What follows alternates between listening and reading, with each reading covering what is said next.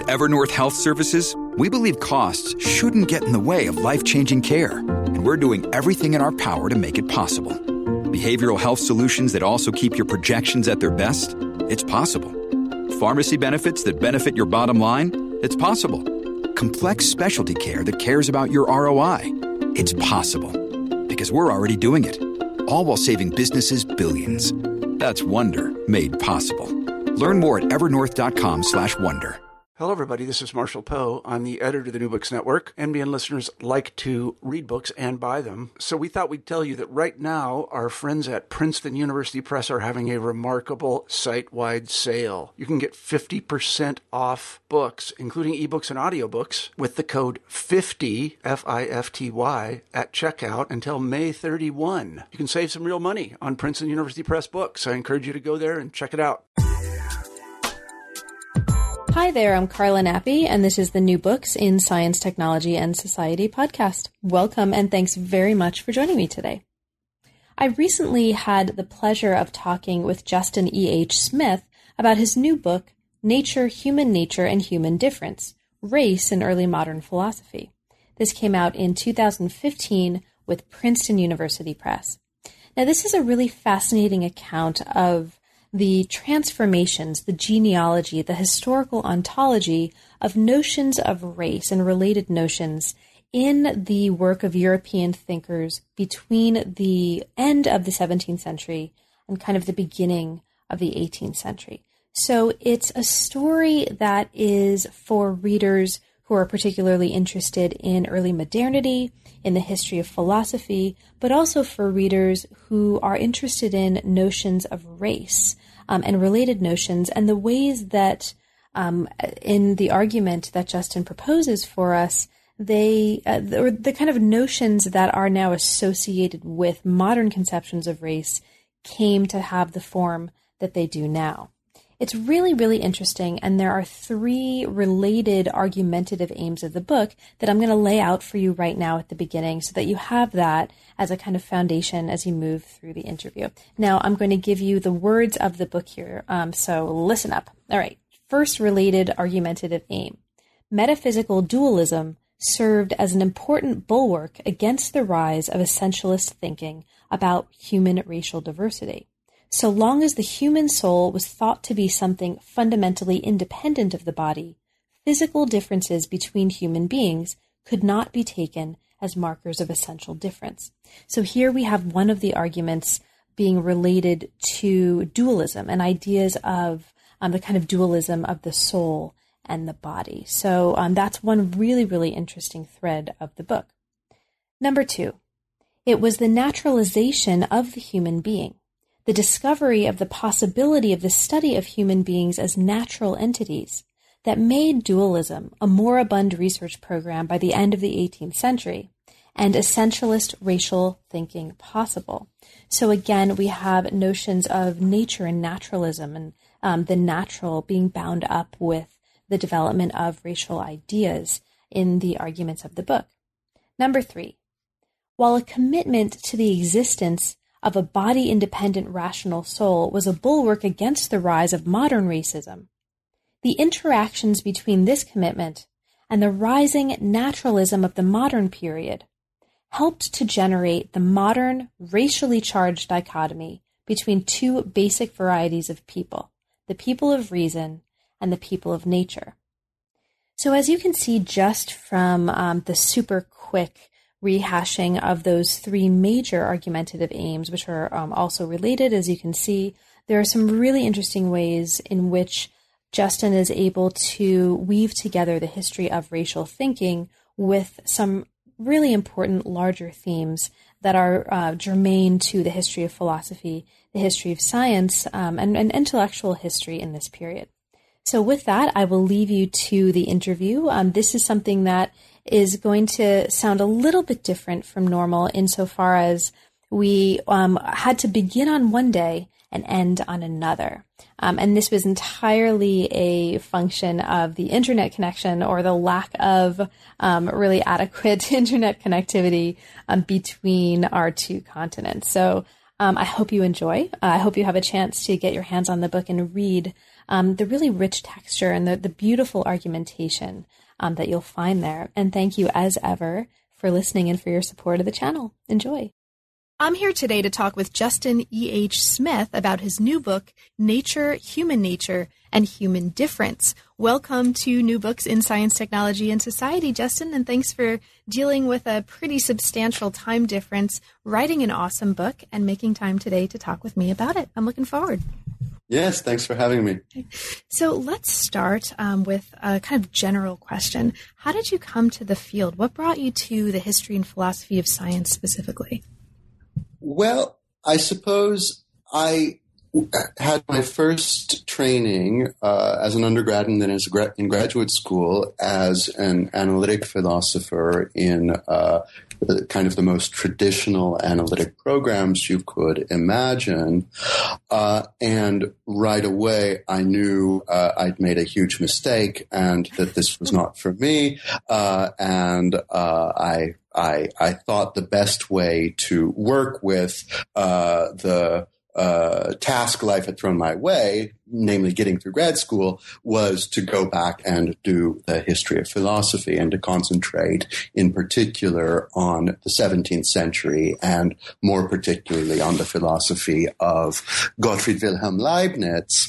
And this was to some extent a good strategy, but even within the subdiscipline of history of philosophy done in an analytic way, one doesn't really have the freedom to look at the kind of rich world of interests and experiences and actual challenges faced by the historical figures we're studying as philosophers. So that was a partial solution, but not a complete solution. So after I finished grad school, I stayed on in philosophy. I did my job the best I could, but I was increasingly attracted to what people were doing in that strange hybrid quasi-discipline known as HPS. Not principally because I had a particular interest in science as a domain of cultural activity, though I think now I do, but more simply because it was a way of engaging with the problems with which Leibniz himself, for example, engaged without having to produce proof every page or every few minutes, if one is lecturing, that there's philosophical payoff to it. One can freely explore the intellectual universe of the 17th century under the banner of history and philosophy of science in a way that one is not free to do as an orthodox historian of philosophy. Right. And we'll talk about Leibniz, I'm sure, by the end of our conversation today. So sure. The book is a book on race in early modern philosophy. That's the subtitle. What brought you to this particular set of problems, and why write a book-length object about this? So how did this come into being for you? Well, I think there are two kind of intersecting elements in the background to the book, and they seem far apart, but in the way I think about it, they come together very cleanly. One of the elements is that it emerges directly out of my earlier scholarly work on the intersection between the history and philosophy of the life sciences in the early modern period. That is, the intersection between philosophy and the life sciences in the early modern period, I should have said. One of the aspects of that topic that I'd been working on for some time was the history of classification in the early modern period, the way in which practices of categorizing particularly plant and animal species species were transformed from the 16th to the 18th centuries, the ways in which the colonial experience, for example, necessarily brought about a situation in which the older classical taxonomical works of Aristotle and Theophrastus inherited from antiquity would clearly no longer suffice. And so people were forced to come up with new methods of classifying natural diversity, from the period of roughly Cesalpino in the Renaissance to Linnaeus in the early 18th century. And this, in turn, was continued kind of most obviously by Linnaeus in the System of Nature of the early 18th century, was extended to a kind of subspecies level in which not just natural diversity in general was of interest, but also finding the natural subdivisions within the human species, finding the natural outlines of human diversity. And this in turn, now this brings me to the second element that feeds into the project.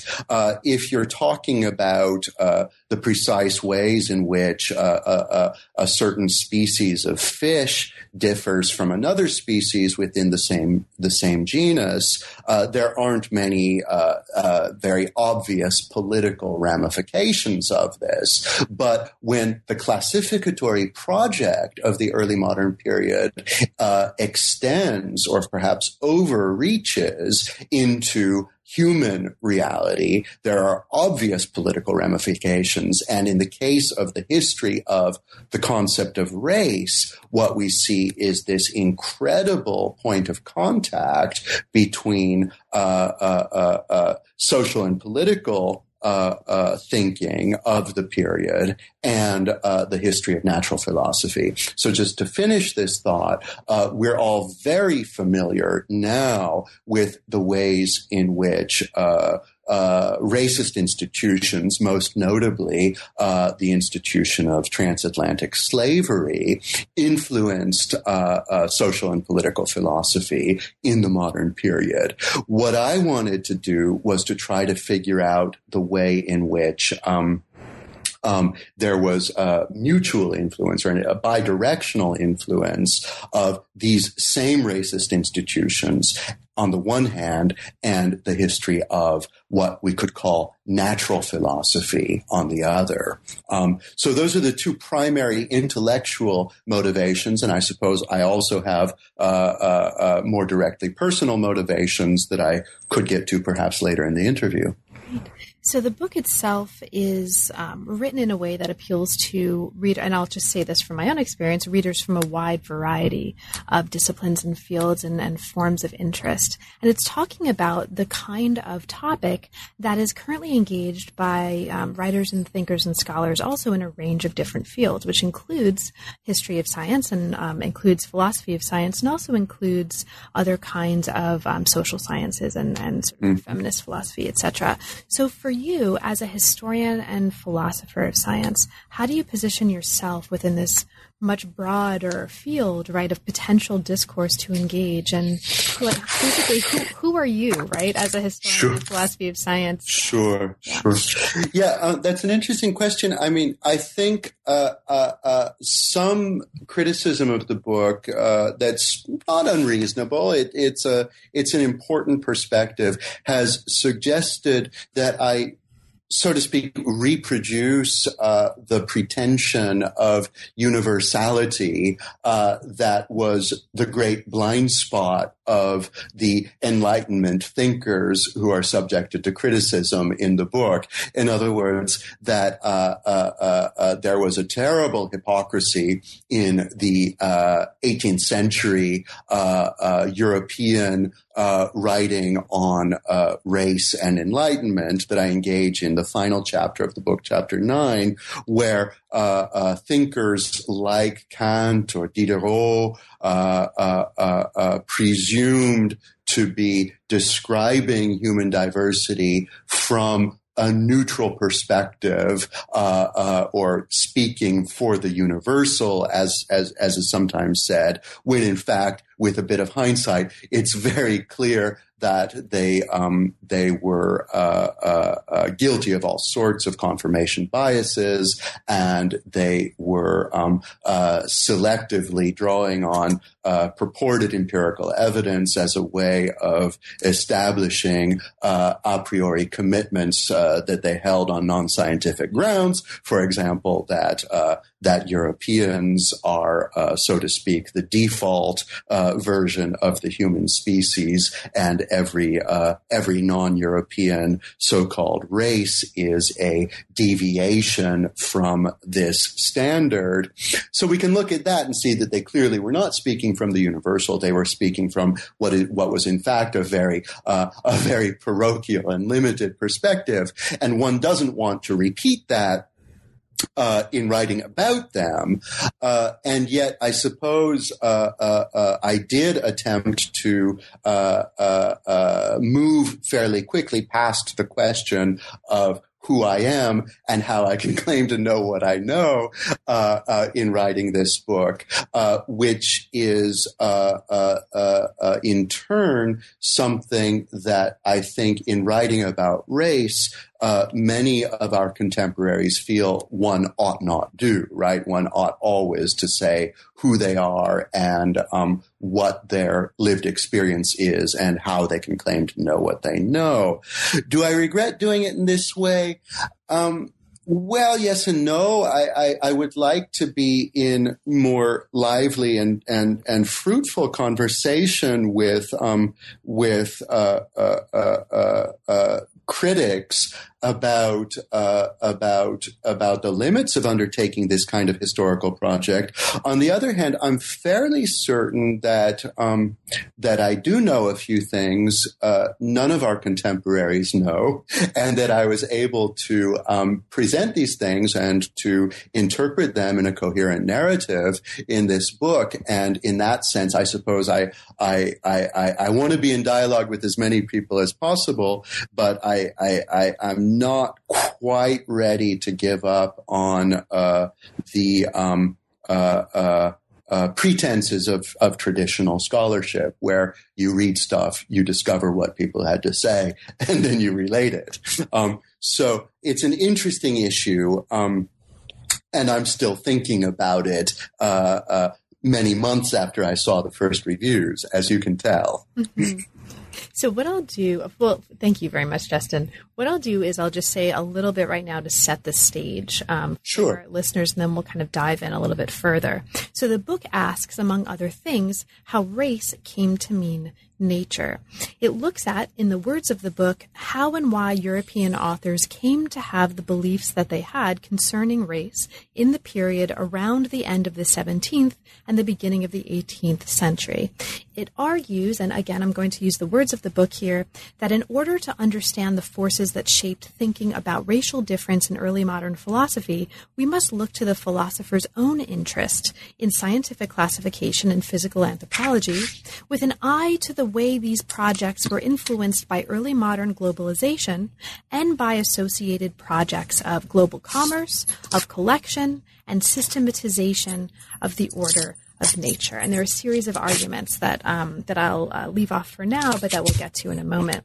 So one of the really interesting things about the methodology that you're using here in the book, and one of the things that I find really, really stimulating to think about, is your engagement of the concept of and the methodology of historical ontology. This is a book that's a historical ontology, right, in the sense and the spirit of Ian Hacking. So can you maybe kind of dive in by talking about that for you? What's important? Well, first of all, what does that methodology practically mean for you in terms of your engagement with your sources? And can you talk about that decision and that approach? Sure. Historical ontology is a phrase that it was, if not coined, at least popularized by Ian Hacking, who is kind of a renegade analytic philosopher of science who went renegade insofar as he learned some valuable lessons from Michel Foucault. And his interest in particular has been to look at the ways in which a number of entities that we don't want to treat as chopped liver, so to speak, nonetheless, that is, that we don't want to neglect or of which we don't want to deny their existence, nonetheless seem to have historical lives, seem to come and go depending on what the historical circumstances are. So the idea of historical ontology then is that a given mental illness or sexual orientation, for example, could very well exist at some point, even if that doesn't mean that it exists in the same way that helium or oxygen exist. That is, in the full, robust sense of they're there whether you know it or not, right? At least so we suppose.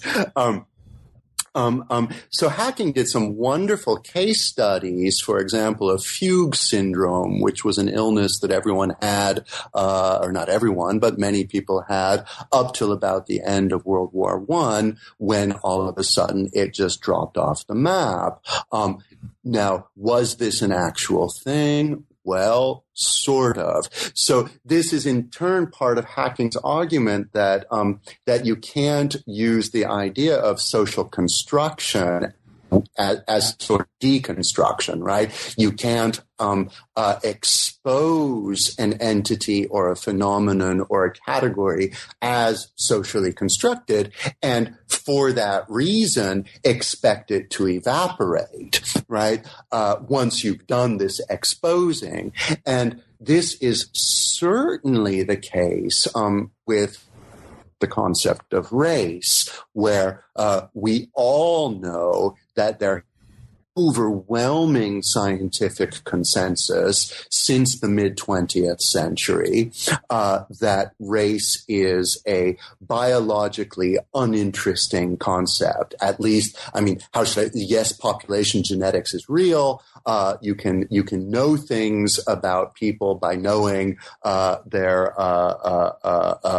genetic background, but not in a way that interestingly or informatively maps onto traditional folk race concepts. So we know it's biologically uninteresting, and yet it remains salient for us, and it remains difficult for even those of us who know the science and who know the history of the science to look at in a way that doesn't kind of suggest its own naturalness, right?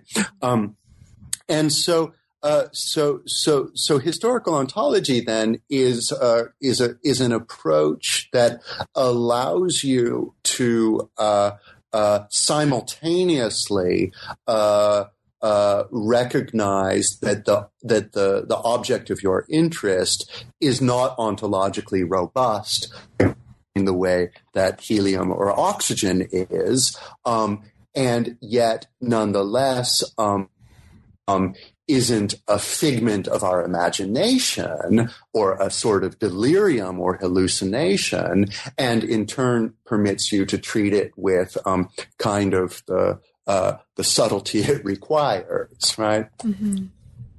So there are a couple of chapters in the book early on that we won't have a chance to talk substantively about, although I'd love to talk just, for an hour about each one of them. But they touch on some of the consequences and kinds of art, historical art and philosophical art that extend from this approach of historical ontology. So the first chapter I'll just mention does take us very carefully and in a really interesting way into the importance of social constructionism, as you've just kind of alluded to, but also the importance of a kind of cognitivist approach, specifically in the work of people like Scott Atran, that some listeners might be familiar with, and the ways that those have been deployed to understand conceptions of race. And so chapter 1, Curious Kinks, does this in a really interesting way. And the second chapter, which I'd also love to talk with you about for like an second hour takes on this idea of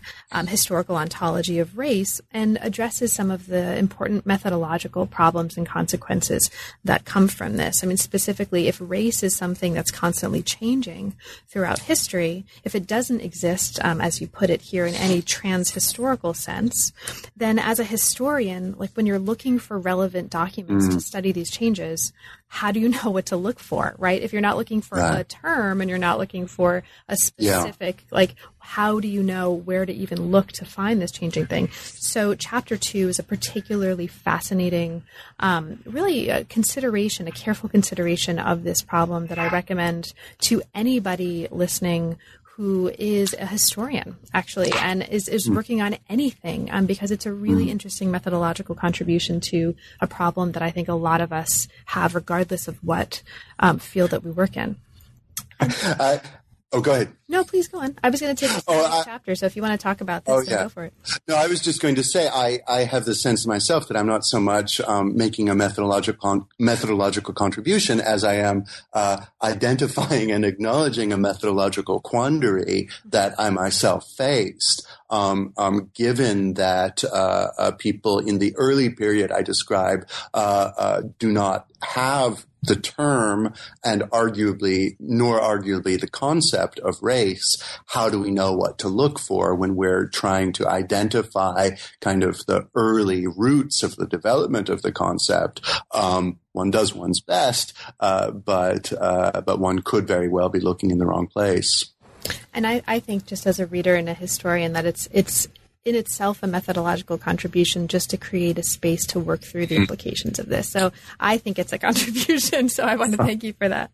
Sure. This takes us into the third chapter. Chapter 3 looks at the early development of thinking, in the words of the book, about human diversity and human origins in the context of the Renaissance. Now, you tell us in the book that later reflections in European philosophy actually echo debates that played out a century earlier within the Ibero-American world.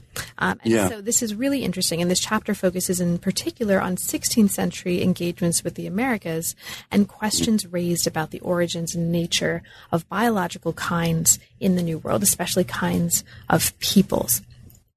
Okay, so this is super interesting in all kinds of ways, but I'm going to ask you maybe to start by talking about one of the points you're bringing up here. You make the point here that in the early modern period, most thinkers, or at least most of the thinkers we might be familiar with, held a view of all humans as fundamentally the same insofar as they all descended from Adam and thus had savable souls. Okay, so Adam is going to follow us into the next chapter too. So let's get straight here why this is important. Can you talk about the importance of this for you in terms of what you take to be the most important contributions that this chapter is making? Sure. Well, I mean, in some sense, early reflection on human diversity that was kind of forced into public discussion by the encounter with the Americas, so beginning at the end of the 15th century, was based on an anthropological model inherited from ultimately from Aristotle, but Christianized Aristotle, that supposed that there could not be a hierarchical schematization of differences within the human species. There could not be creatures that are poor excuses for a human or pretty human, but not quite there yet. Everything is either fully human or not. Inter hominem et non hominem tertium non datur is the common phrase. There's no third term between human and non-human. It's like I say that all the time. I'm constantly using that. And so then, part of the reason for this, understood in Christian terms is, well, because Adam was created in the image of God. And if we are all descended from Adam, then we're all the image of God. And this is, true independently of any peculiar and unfortunate deviations that might have occurred as we wandered throughout the world and forgot about the revealed truth of the sacred scripture, got lazy, got poor habits, and became somewhat animalized. That doesn't matter because we're an image of God, not to the extent that we have a certain skin color or certain facial features or a certain kind of hair, but in virtue of the fact that we're in possession of immaterial, immortal souls. That was what it was to be a human being.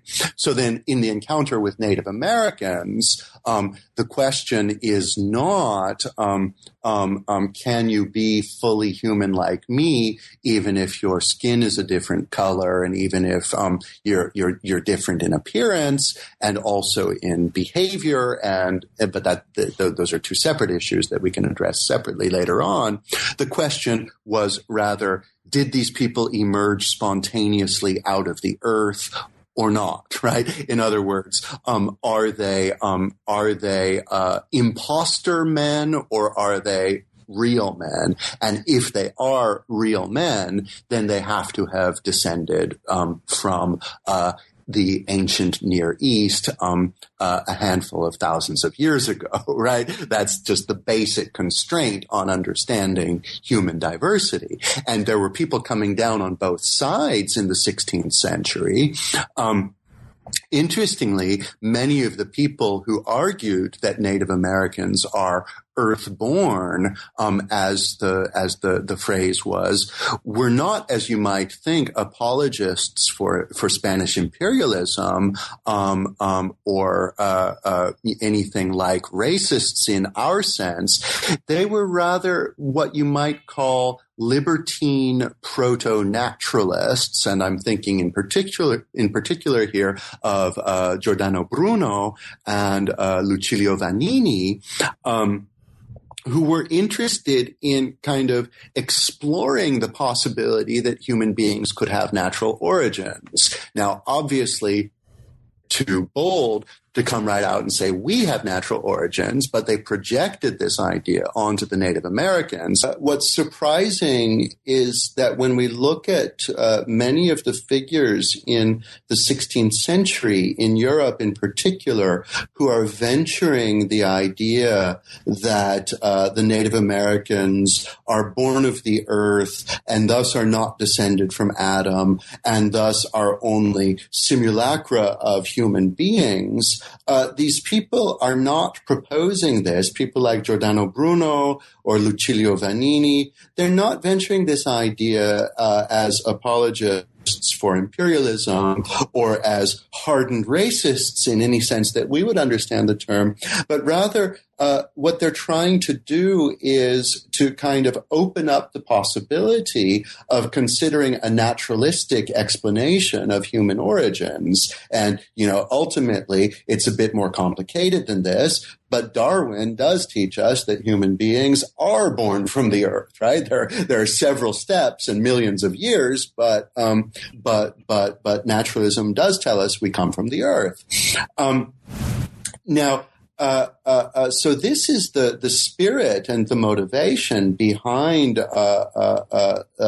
this idea in the 16th century, not to dehumanize these distant others, but rather to suggest a bold hypothesis that if they were to suggest it directly of Europeans, of themselves, would have been far too bold. Of course, this wasn't enough, or they were too bold nonetheless, and they did get in trouble with the Inquisition, but that seems to have been the spirit of it. So the 16th century is a really interesting period, and it's necessary to start in this period because we're dealing with an entirely different anthropological model than the one that would reign by the 18th century. And it's one that tries to make sense out of human diversity in terms of the basic unity of the human species required by the idea that we're all the image of God insofar as we're all descended from Adam. Mm-hmm. Now, the second, or the chapter after this, chapter 4, further pushes on this idea of the importance of Adam and descent from Adam by looking at ideas about pre-Adamism, right? The idea that human groups were created at different moments, and looks and tries to justify the existence of different groups by positioning the creation of human groups prior to Adam. And you talk also in this chapter about accounts that are based in diffusionist models, right? Sure. Now, this is a really interesting chapter that's also worth probably an hour, but we're going to speed ahead to mark that for listeners so that they know that's there. And that's followed by a chapter that really explores the nature and the consequences of something that you've briefly mentioned just in your prior comments, and that is the idea of a kind of degeneration that produced diversity, either because of particularities of diet and environment or degenerate morals and practices, or interestingly, hybridism. And you talk specifically in this chapter 5, and again, I'm marking this for listeners, about the interest and the importance of the place of apes in these reflections on degeneration. So it's a really, really interesting chapter that also links up ultimately physical anthropology and racism in the modern sense in terms of kind of common origins. Sure. Now, this brings us to a chapter that marks a real transformation. And this is a chapter 6, that looks at the transformation from discourses about lineage to discourses that are grounded in ideas of biogeography. Now, this chapter looks closely at the contribution of French physician and traveler François Bernier to the history of racial thinking. Now, for listeners who don't necessarily know who he is, I mean, you tell us here that he's often credited as the key innovator of the modern race concept. But for listeners who aren't familiar with him, what do we need to understand about him to understand why he's important? And specifically, can you talk about the importance of the fact that he actually traveled, which seems key here? Sure. Bernier is a fascinating character. I wouldn't say he's credited with developing the modern race concept so much as he is regretted or condemned for having done so.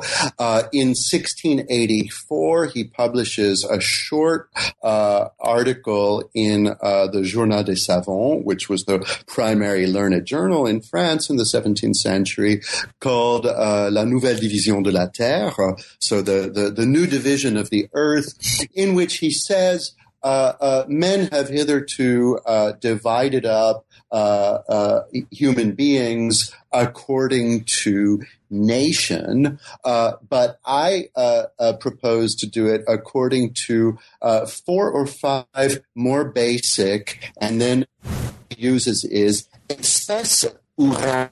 So species or races. And that's significant for reasons I'd like to explore if we have time. It is the first time the first significant time, there are a few other earlier occurrences in which the concept of race is appropriated for talking about human diversity. Where is it appropriated from? Well, it's appropriated from the domestic breeding of animals, right? And of course, in French, in Italian, a number of languages, unlike English, the term that is still used today for breed, as in a breed of dogs or horses, is race, race, right? And this would have been the primary connotation when Bernier is writing in the 1680s. And so the move here then is to say that we can do for human beings, we can think about human beings in the way that we're already familiar with thinking about horses and dogs and pigeons. But he also effectively eliminates the element of genealogy from the concept of race and replaces it with what I call the biogeographical model. That is to say, Bernier is not particularly interested in why Europeans have the the physiological features they do and why sub-Saharan Africans have the ones they do. He just wants to typologize and classify according to region.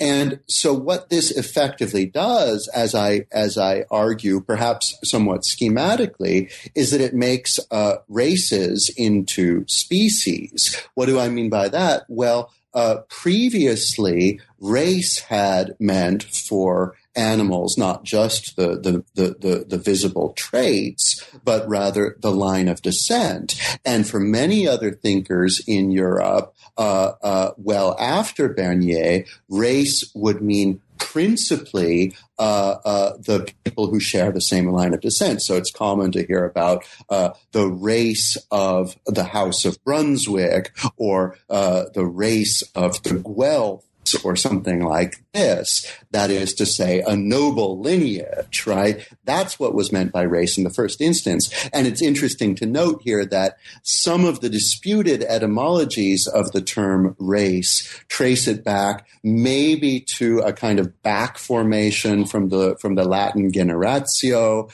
maybe to an Arabic verbal root meaning to flow, which again gives you the idea of, something that moves between generations. Whereas Bernier effectively says, I don't care about that. When I'm talking about race, I'm talking about particular physical traits, wherever they come from, as they correlate with regions. What do I mean when I say that he effectively, in so doing, reduces race to species? Well, think about the term species. What does it mean? Its root is spec, which is to say the inspectable part of a given thing. And this is why it's connected semantically with theories of, for example, the intentional species that some philosophers thought were the little kind of physical traces of a thing that strike your eye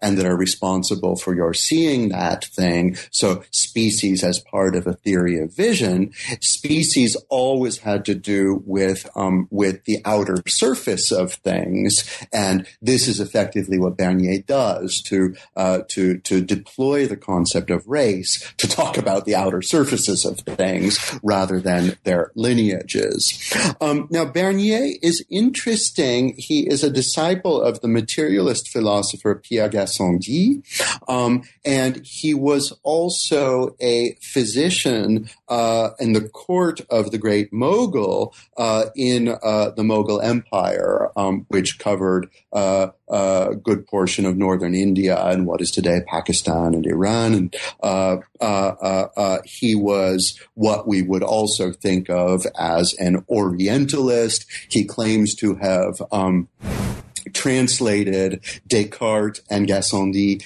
into Persian himself, which was the lingua franca of the Mughal Empire, and he was very involved in what you could call interfaith dialogues on the nature of the soul and immortality and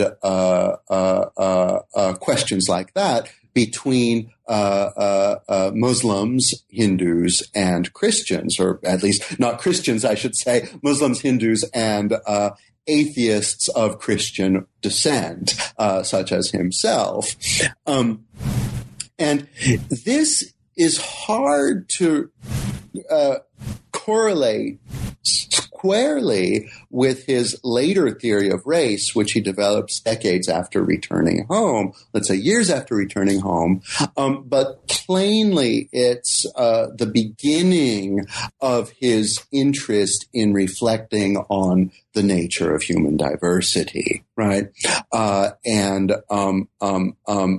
It's interesting to note that, however systematically he starts out his article on the new division of the earth, by page 3 or 4, it's kind of degenerated into a sort of travel adventure where he relates what he once saw at a slave market in Constantinople, and his pretense of giving us a new racial theory, it kind of falls by the wayside. Anyways, go ahead. Go on. No. After you. No. I was just going to say he's a fascinating character, and I think more work would have to be done on precisely the ways in which the new division of the earth of the 1680s draws on his experience in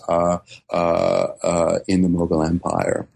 Can you tell us a little bit about some of the most important differences between Leibniz's conception of race and what Bernier was doing? What do we need to know about what makes Leibniz's approach importantly different, and why does that matter?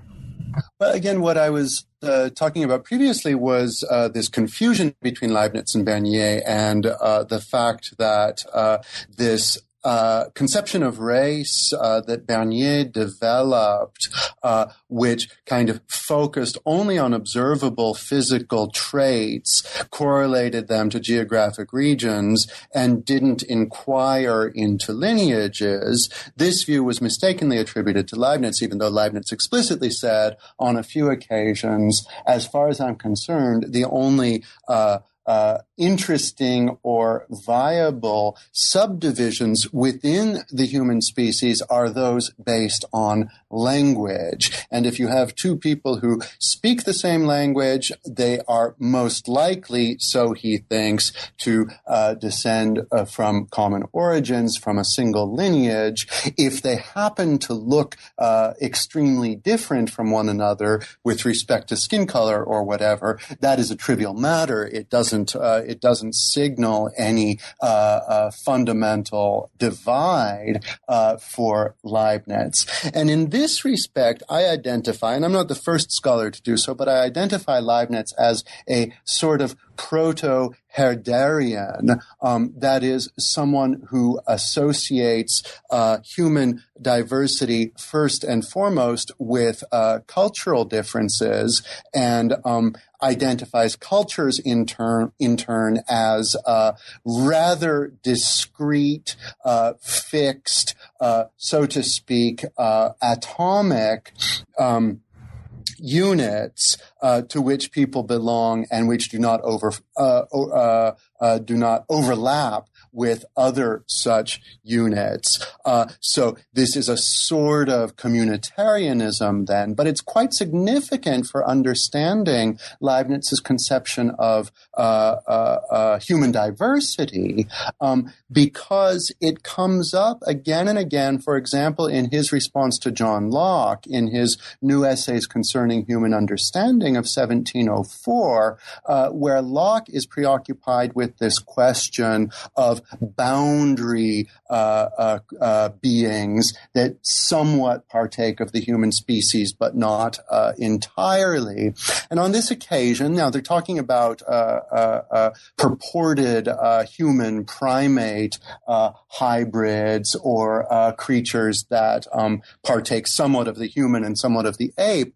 But on this occasion, Leibniz also says a number of interesting things to the effect that the outer morphology of a creature cannot matter in determining its belonging to the human species. And indeed, as we see within cultural linguistic groups, there can be tremendous diversity of appearance. But this is what matters, Leibniz wants to say. And he gives some rigorous, in other texts from around the same period, he gives some rigorous examples of, for example, he's very advanced as being one of the first thinkers to identify the commonalities between Finnish, Hungarian, and a number of languages that would have been considered Asiatic at the time. And he said, do Finns look anything like Asians? No, but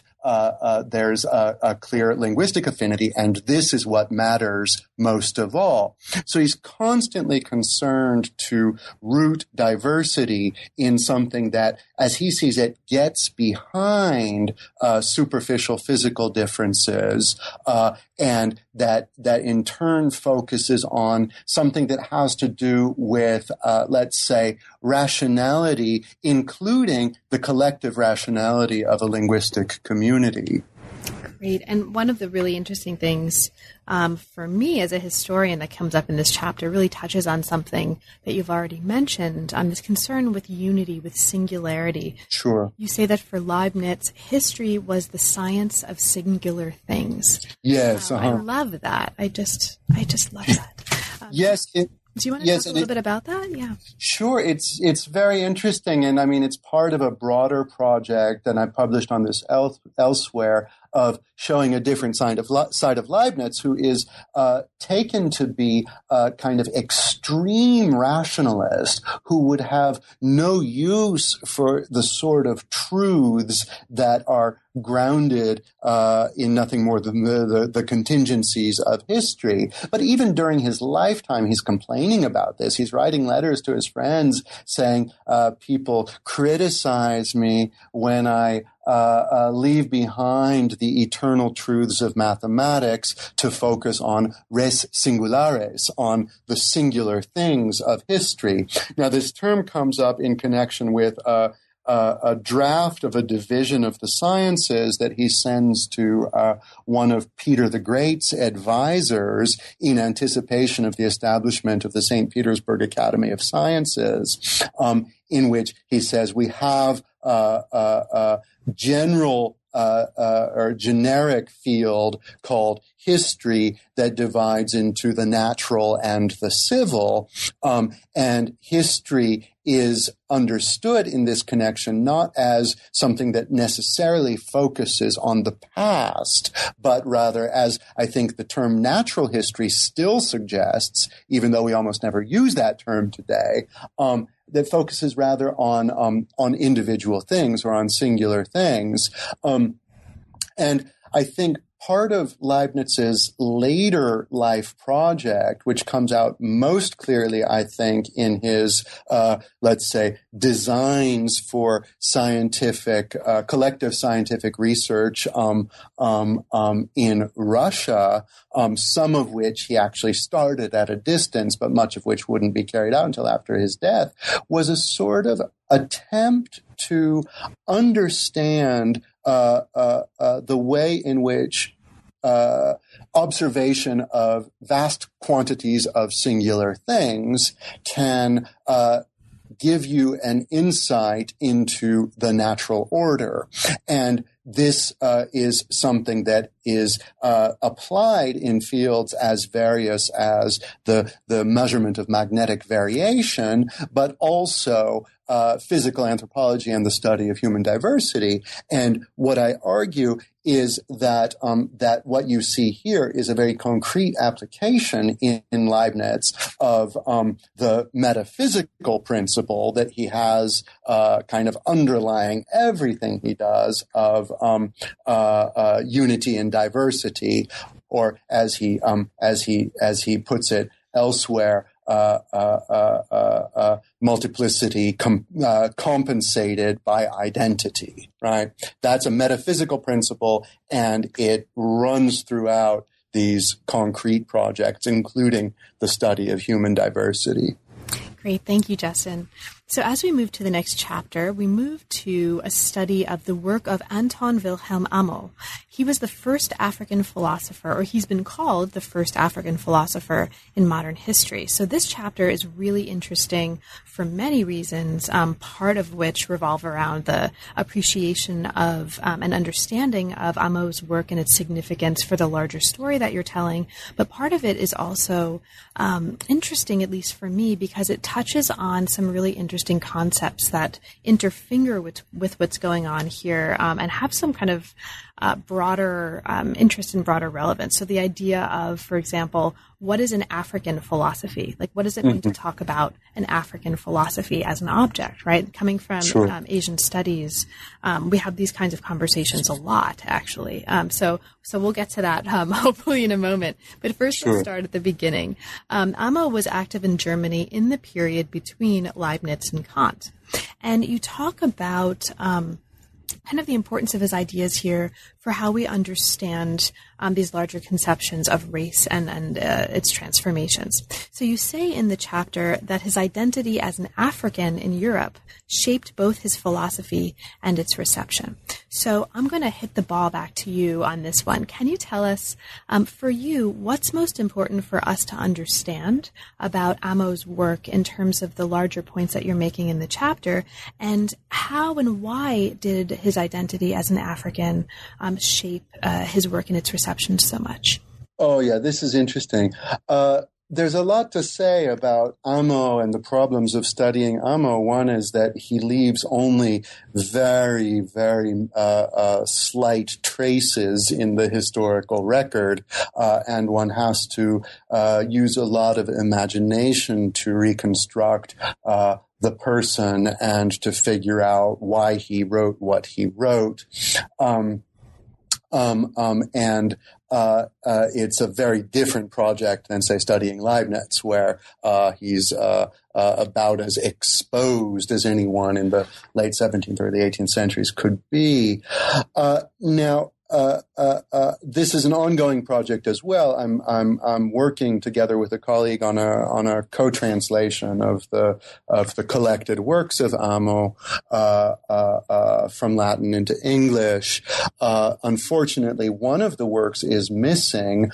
His first work was a legal dissertation called De Jure Maurorum in Europa, so on the right of Moors in Europe. It's an argument against the legal legitimacy of slavery within Europe, which is significant because Amo seems to have been brought to Europe from Guinea or from an area that's today Ghana as a slave, or intended to work as an enslaved house servant. That's not entirely certain. He might have been brought with the intention of training him for missionary work back in West Africa later. In any case, it's very uncertain. What we do know is that he was brought to Europe via Amsterdam and eventually to Wolfenbüttel in Germany. He was brought around the age of 3. And he was sent to university 16 or 17 years after that. And as far as we can tell, he had a kind of classic German university education.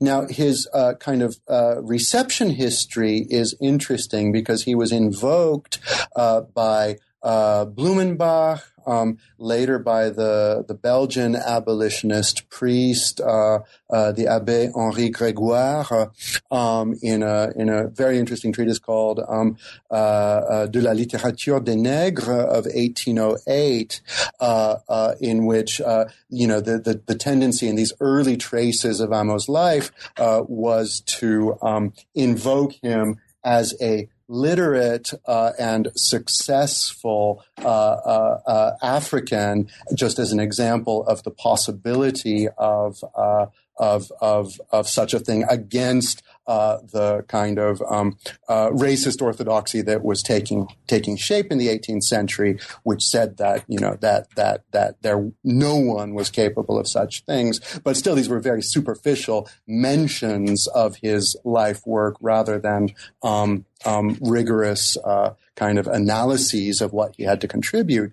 And then in the 20th century, he's taken up by African nationalists, Kwame Nkrumah, the first president of Ghana, and something of a historian and synthesizer of philosophy himself.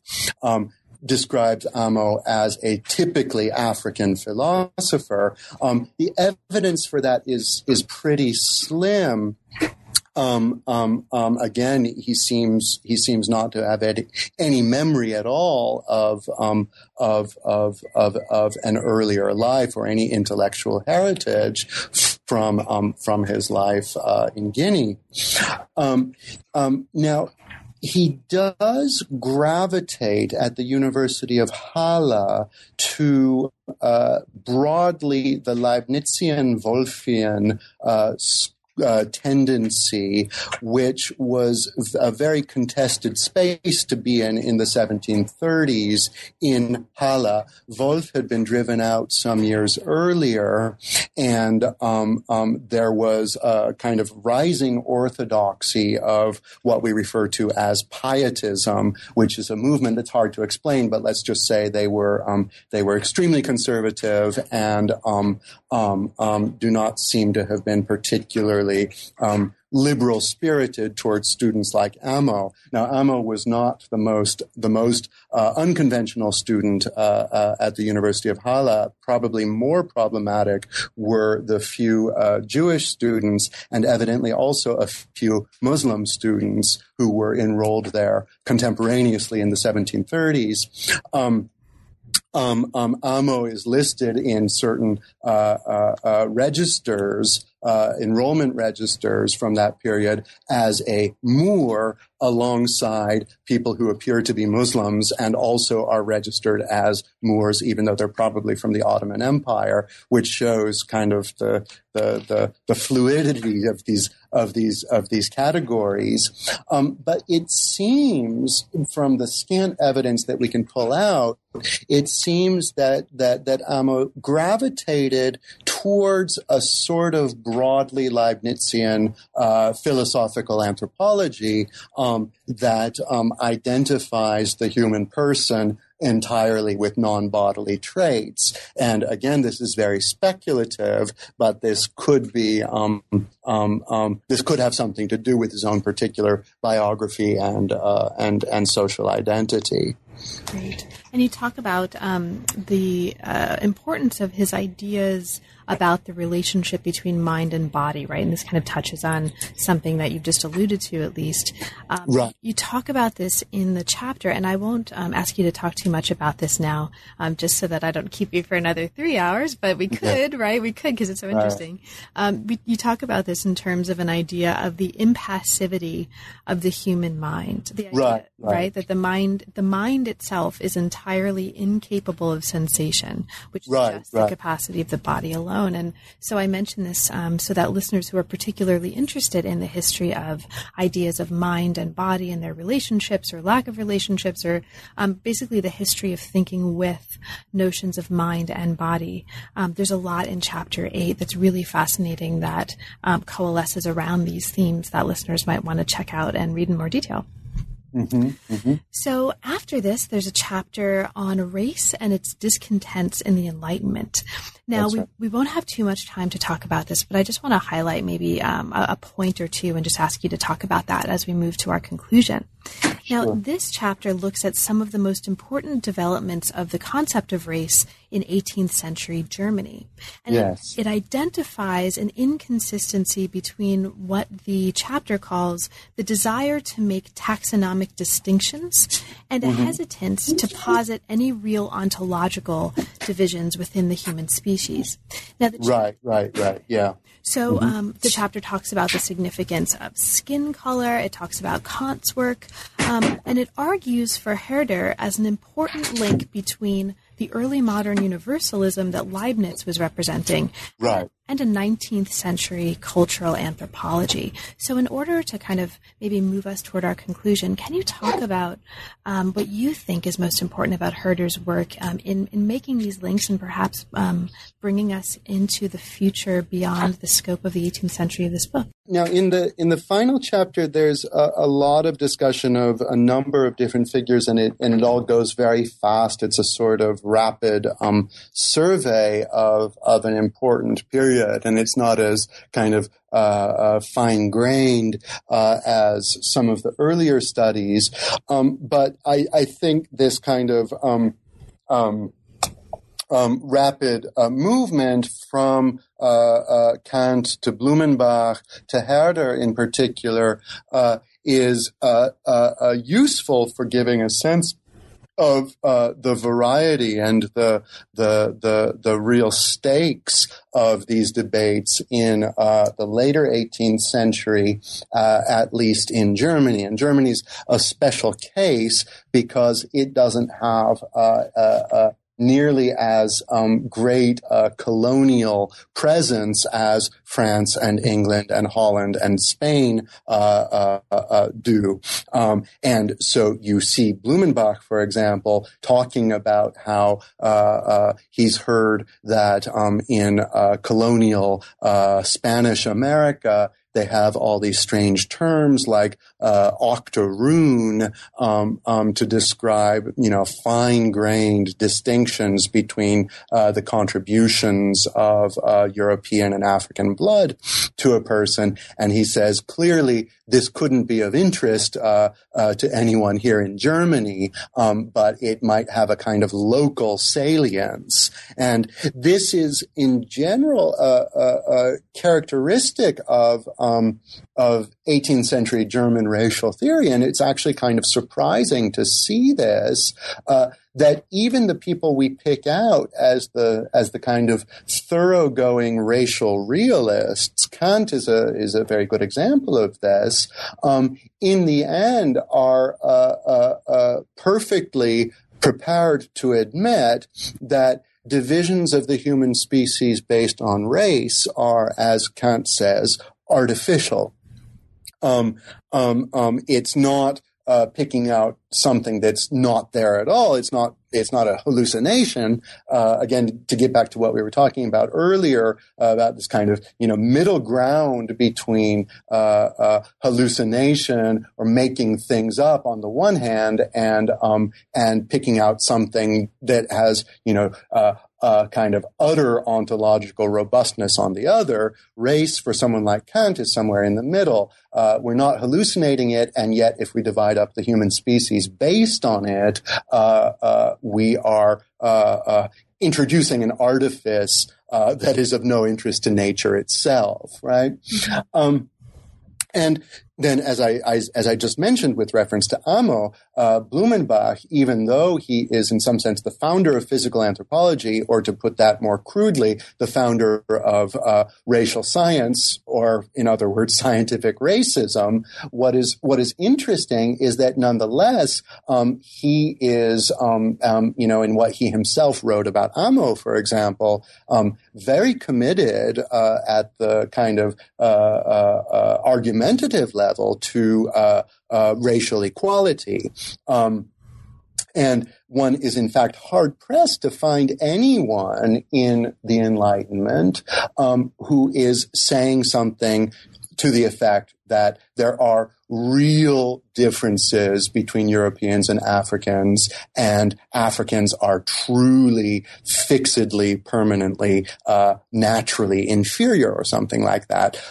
Voltaire says this, but as far as one can tell, he's just saying this to be kind of, to be a jerk. I mean, to be himself, right? He's not saying something he's deeply committed to. He's just trying to show how scandalous he can be, right? So then this is the real surprise that racism really hardens and worsens over the course of the 18th century, but it did so without the assistance of theorists who were giving robustly realistic accounts of racial difference. It was enough to introduce and familiarize people with the distinctions Negro, white, and so on, even if one, as Blumenbach and Kant and others were doing, even if simultaneously one was saying, but of course these are only artificial divisions. So that's an interesting kind of paradox. It's certainly not to excuse these people. It's more to kind of motivate the question of the relationship between theorizing or proposing positive theories on the one hand and widely held popular beliefs on the other hand about race, right? Now Herder is very special in all of this because he's the one who makes this kind of interesting move that I think we can think about it in kind of structuralist terms. As I previously mentioned, there was this fascination in the 18th century with skin color. In the 1740s, you have all sorts of crazy treatises on the causes of black skin that use, this kind of wildly technical language of Newtonian optics and so on. Blumenbach is kind of gets us away from that with his interest in skeletometry and the idea that skin color is superficial. The only thing that's fixed and stable and measurable about human diversity is the skeleton, or more specifically the cranium. But then people are still talking about skin color nonetheless, and Herder makes this special structuralist move where he says, "Wait, why is black skin the, so to speak, I'm putting words in his mouth here, the marked category, right? Why aren't people asking what the causes of white skin are, right?" And this is a very exceptional position to take in the era. And it deviates from the widely held view that human beings might all belong to the same basic unity. They might all descend from the same parents, but we have to suppose that the European is the standard of the species from which other peoples have degenerated. Herder denies this. Says that there is nothing objectively worse about being in Africa, or let's say in a relationless way. There's nothing truly worse about being an African in Africa than about being a German in Germany. This is bold, but it's also important to point out that it's rather far from multiculturalism, right? Herder thinks there's a place for everyone in the world, and the place for Africans is in Africa. The place for Germans is in Germany. And so you can see how this position that's very anti-racist within the context of the 18th century, nonetheless, also has within it the seeds of a nationalism that would soon turn ugly. So, Justin, thank you so much for talking with me about the book. There's so much fascinating stuff that you've already talked about, and there's a ton of material that we haven't had a chance to talk about, right? It's a super rich book. Given that, is there anything in particular that we didn't have a chance to talk about, but that you'd like to mention for listeners? Well, I think, again, getting back to something I said yesterday, I do try to engage with contemporary philosophical debates about race, and I do so very much in my own way. I think there's a lot of interesting discussion going on in Anglo-American philosophy of race right now, but the kind of extra philosophical material that my colleagues are drawing on is pretty much limited to the social sciences and to psychology, particularly experimental psychology, the study of implicit bias, things like this. And this is all very interesting and rich, but the argument I try to make explicitly and then to show in the course of the study is that we don't have to stop there. We can also turn to history and deepen our understanding of how it is that people came to talk and think the way they do about human diversity today, by looking at the question with a kind of longue durée historical approach. And I firmly believe that this is an edifying exercise, not just for the writer but for the reader, to the extent that it exposes the contingency of categories that too easily feel natural and permanent and fixed to us, and that's, I think, the benefit of historical ontology. So now that the book is out, what's next for you? What are you working on now? What are you currently inspired by in terms of your work? Well, I have a major project that I'm supposed to finish by next year, but I think it will probably be more like 2018, 2019. It's called A Global History of Philosophy to 1750. And this is something of a continuation of some of the same interests that are on display in the book we've discussed. But I'm particularly interested in what philosophy is, whether in particular we can think of the concept as a proper noun, as anything that descends from a certain style of reasoning and dialoguing that emerged in ancient Greece. And on such a conception, there would be no such thing as, for example, Chinese or Indian philosophy, let alone Amazonian or oceanic philosophy.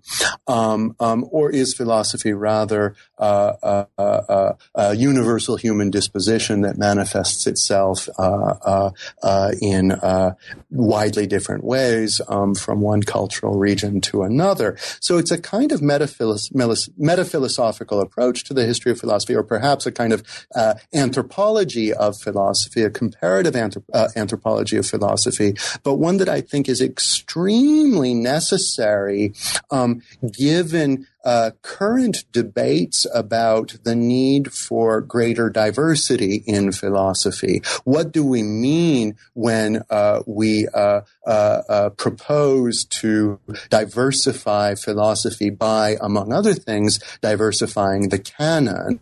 And how far can we go in doing this? Now, I'm extremely extreme about this. I'm convinced that there most certainly is Native American philosophy and New Guinean philosophy and everything. But up until now, no philosopher has explicitly engaged with this question in a kind of comprehensive or systematic way, even though almost all philosophers currently working are talking all the time about diversity. So I'm trying to raise the level of seriousness of this topic of conversation, if I can, in this book.